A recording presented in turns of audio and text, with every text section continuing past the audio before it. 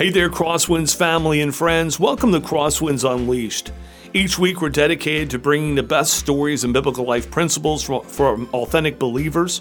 Our podcast is intended to break down the Christian life through interviews, practical instruction, and we want it to be fun and accessible. I'm Craig Cooper, the host of the podcast and also lead pastor of Crosswinds Church. I want to give a special shout out normally to our producer, Elijah Merrill, but he's actually on the panel today.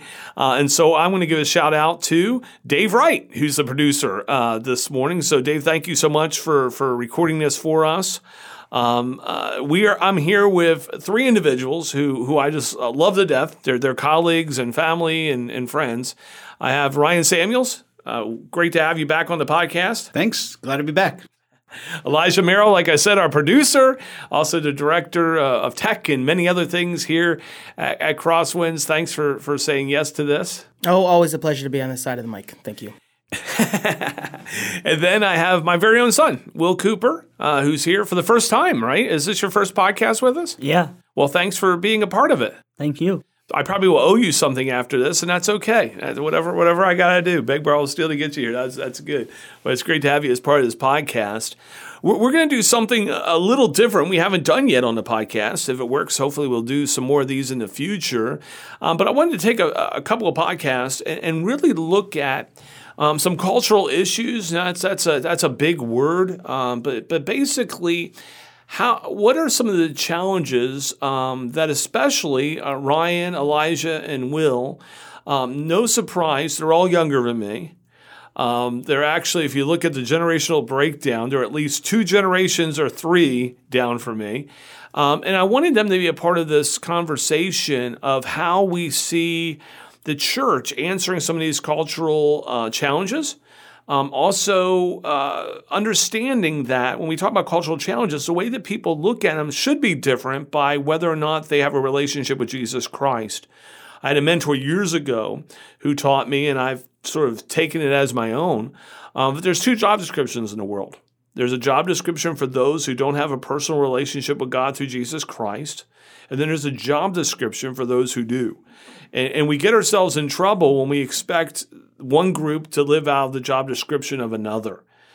With that is the complexity that as a church family, we'll talk particularly here at Crosswinds, because that's our church family, that there are people who are part of Crosswinds who maybe have not yet received Christ as their Lord and Savior.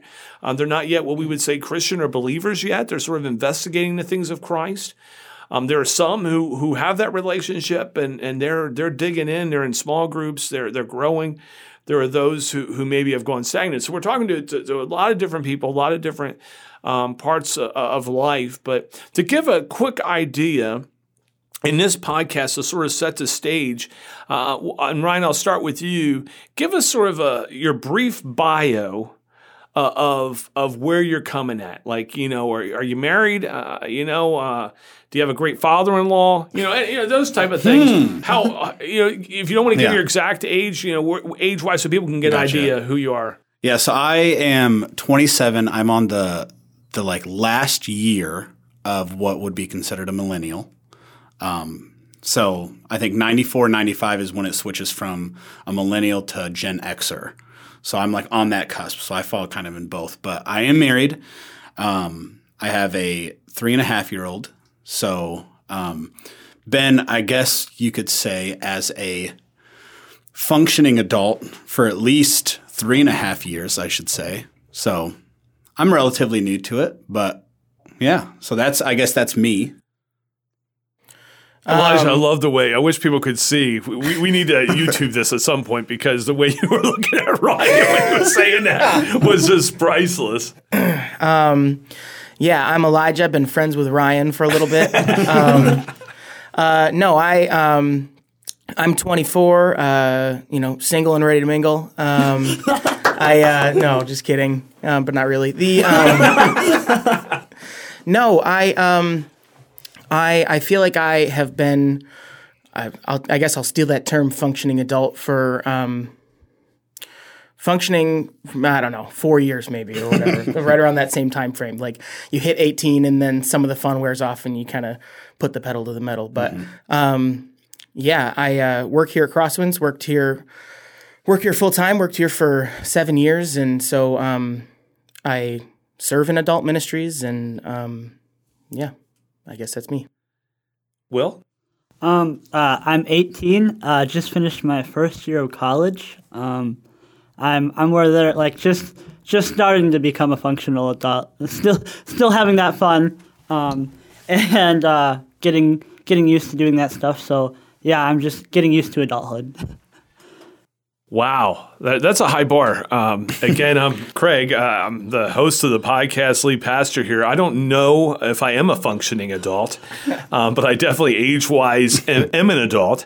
I'm in the Gen X, not the top of the Gen X, but heading toward the top of the Gen X. What's the Gen Y? Is that what's the one Gen Y? Yeah, after me. Yeah, for those of you who don't care about all the breakdown, it's we're just trying to give you an idea of sort of mindset. Yeah.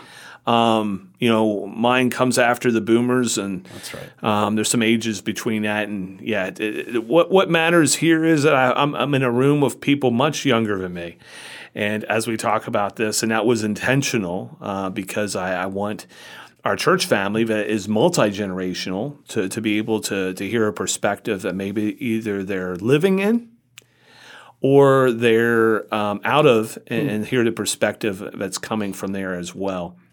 So what we're going to do is I want to talk about some cultural issues and the church's response. So when I say the church's response, I'm not necessarily limiting it to the organizational structure of a church. I mean us. Like, how do we are the church. The church is the sum total of the believers. So when we talk about Crosswinds, when the state, federal government looks at it, it's an organization. When we understand as believers, though, it's the sum total of people who belong here.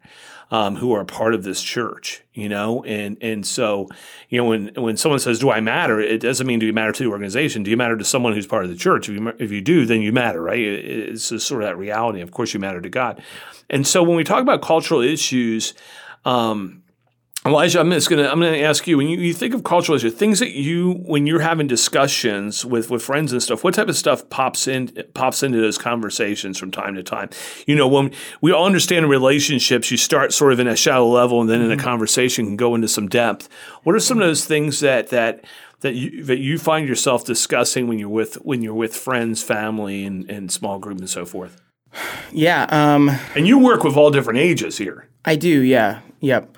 I have, like I said, I work in adult ministry, so I have I serve on Friday nights at Celebrate Recovery, and then obviously weekend services and stuff. But also have the privilege to serve on Wednesday nights here for our student ministry. So kind of those are my pools, if you will, of people that I get to interact with. But just as I think about things that like come up with students that I have conversations with on a regular basis, but even just people my age that I'm having regular conversations with is people, let me just say this, the people I'm having conversations with know who I am and where I'm coming at with stuff.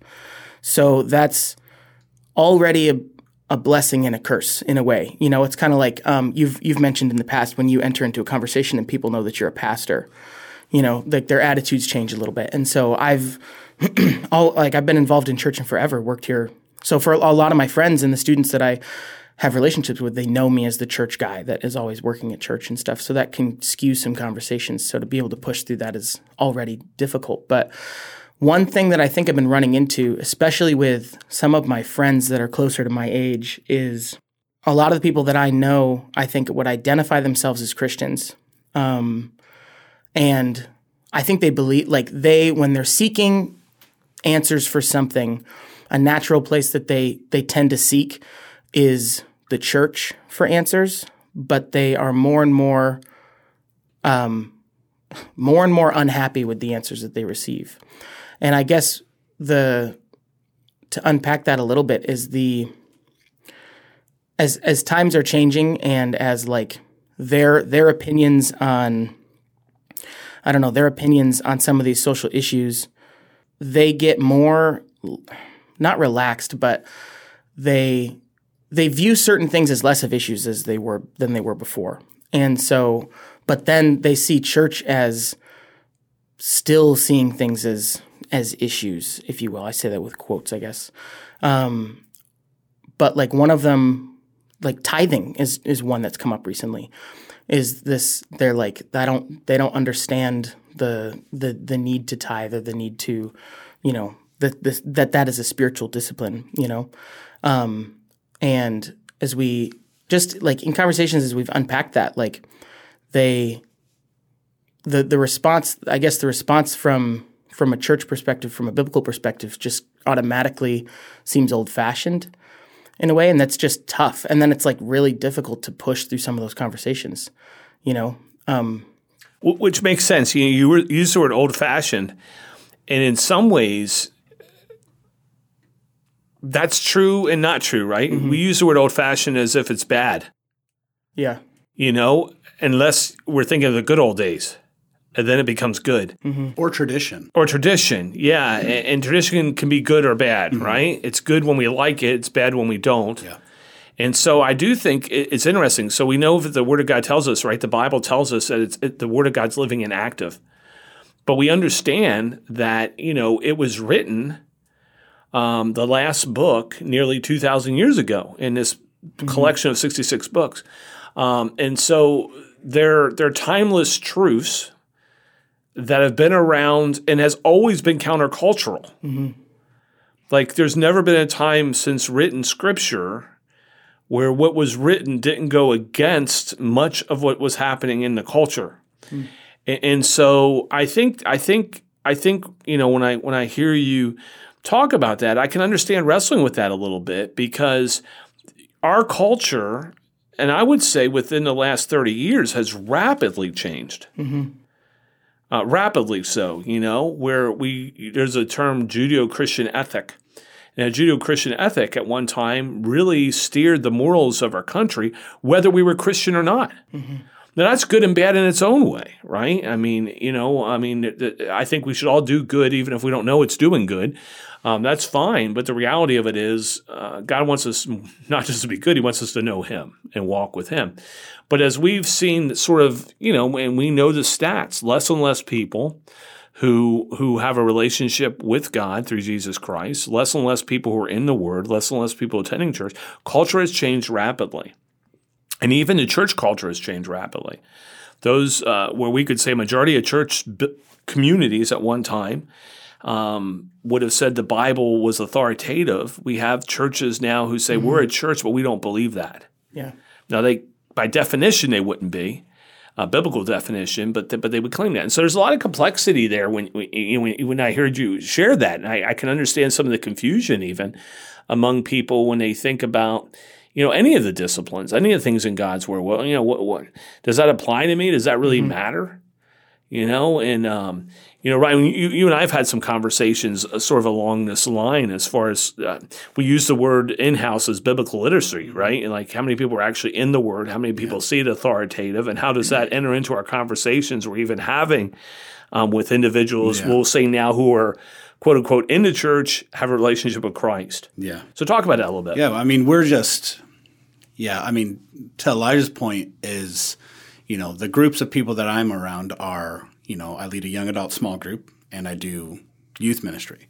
So it's a lot of younger people, but also, people who are actively trying to, I guess I could put it in a way of developing their own faith. When we were in college, that was a big topic of you have to develop your own faith. Like for a long time, it's your parents' faith or it's, an outside source's faith.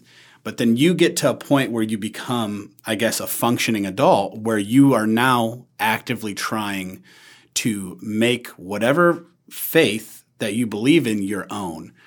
And so we're actively coming across, I say we, but like me and Vanessa, are more and more people who are every single day given a topic or whatever could switch their belief system in an instant. So that and you're saying some of that stage of life. Yeah, some of that stages of life. And so I wanted to make that like a, because I remember my first couple classes in college where I was changing my belief system every day. But the reality that we're finding is, like you talk about, a lack of biblical literacy.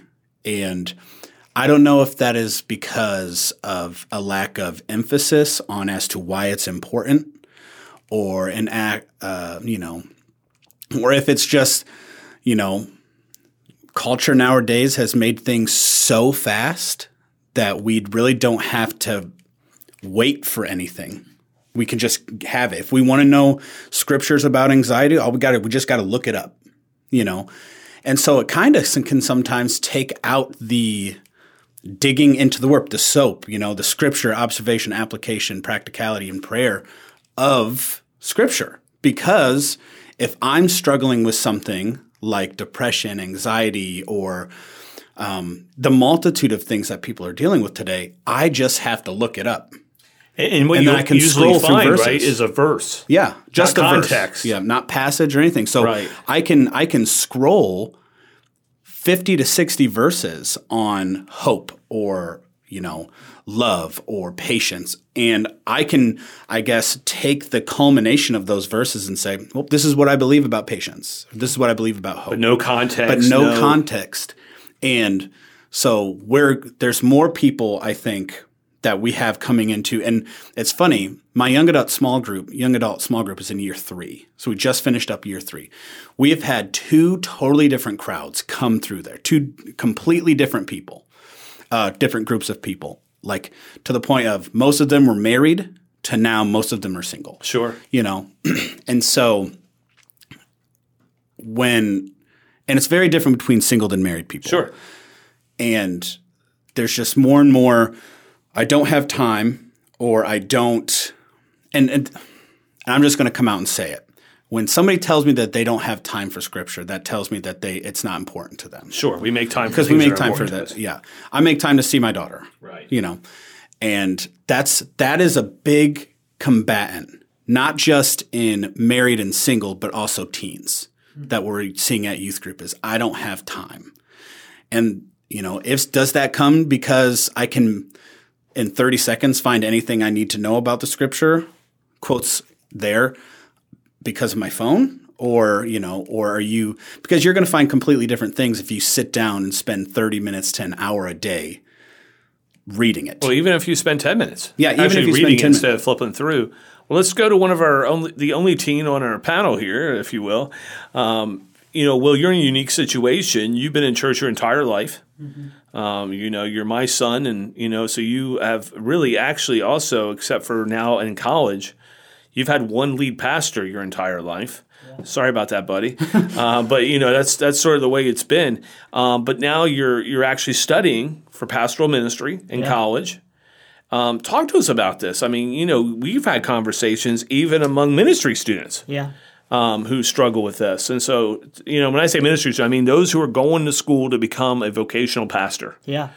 So talk to me about that. What do you see there? Well, Ryan talked about, like, when you get into college, you're in your own faith, and that's hard. You're making your own choices, and, especially, where I'm at, I'm on a Christian campus, and there's a lot of different churches, and so, like, it's hard, and, they get to choose, that we're talking about that fast pace. So now they're deciding what's important in their faith, or even if faith's important for them at all. I've had friends in college that have been like, I thought I wanted to be a pastor. I thought that ministry was it for me. And then they went through a hard time and they didn't want to put the effort in. They didn't want to choose that, right? That priority in your life. And they stepped away from it. And I think that's hard, when you start to make your own choices, you do get to choose what you're doing and what you want to make your priority. And so, I've had conversations with Elijah and about, like, it's hard to then be like, well, why would I want to come to church if there's nothing appealing to me? I think we live in this culture now that if it's not what I enjoy, why would I go? And I think that's hard when it comes to faith, that if we don't make it our priority and it's not intriguing us, then why would I want to show up? And enjoy is a dangerous word. Mm-hmm. There's times when I'm exploring God's word where enjoy wouldn't be the word I use. In fact, I've often used the phrase "holy ouch," where I've read something and it's adjusting my life. I don't know if enjoy is the right word there. I appreciate it because it puts me on the right track. But if everything we do is purely for enjoyment, entertainment value, then we're going to be in big trouble, because that means that translates poorly into other things, into marriage into friendships, into work. I mean, there's this time in life where enjoy isn't the word you would use, but commitment, faith, hope. These are words we would use. I love you bringing up the marriage thing, because in our generation, which was probably very, I would say, it was uncommon in your generation, but the cohabiting with a significant other has become the norm for my generation that I don't think it was in my parents' generation, which is this is my girlfriend, and instead of getting married, we're going to just live together, do everything else that marriage entails, but understand that if it gets too hard, we can just leave. And you're not talking about those who aren't a part of church. You're talking about those I'm talking for years, maybe even were brought up in a church. Yeah. And I want to make that clear. I'm not just talking about the unchurched. I'm talking about churched and unchurched. I have people in my life that I'm very close to that I went to the same college with. Christian college, the same college William is going to, that are living together because I don't know if it's afraid or, if it's too much work, but they don't want the strings attached type thing. So they would rather just be and live together instead of anything else. And we're not being judgmental in the sense of that. But we talked about before we started to record this podcast, something that I've been wrestling with over the past few weeks or so of trying to how do I communicate this?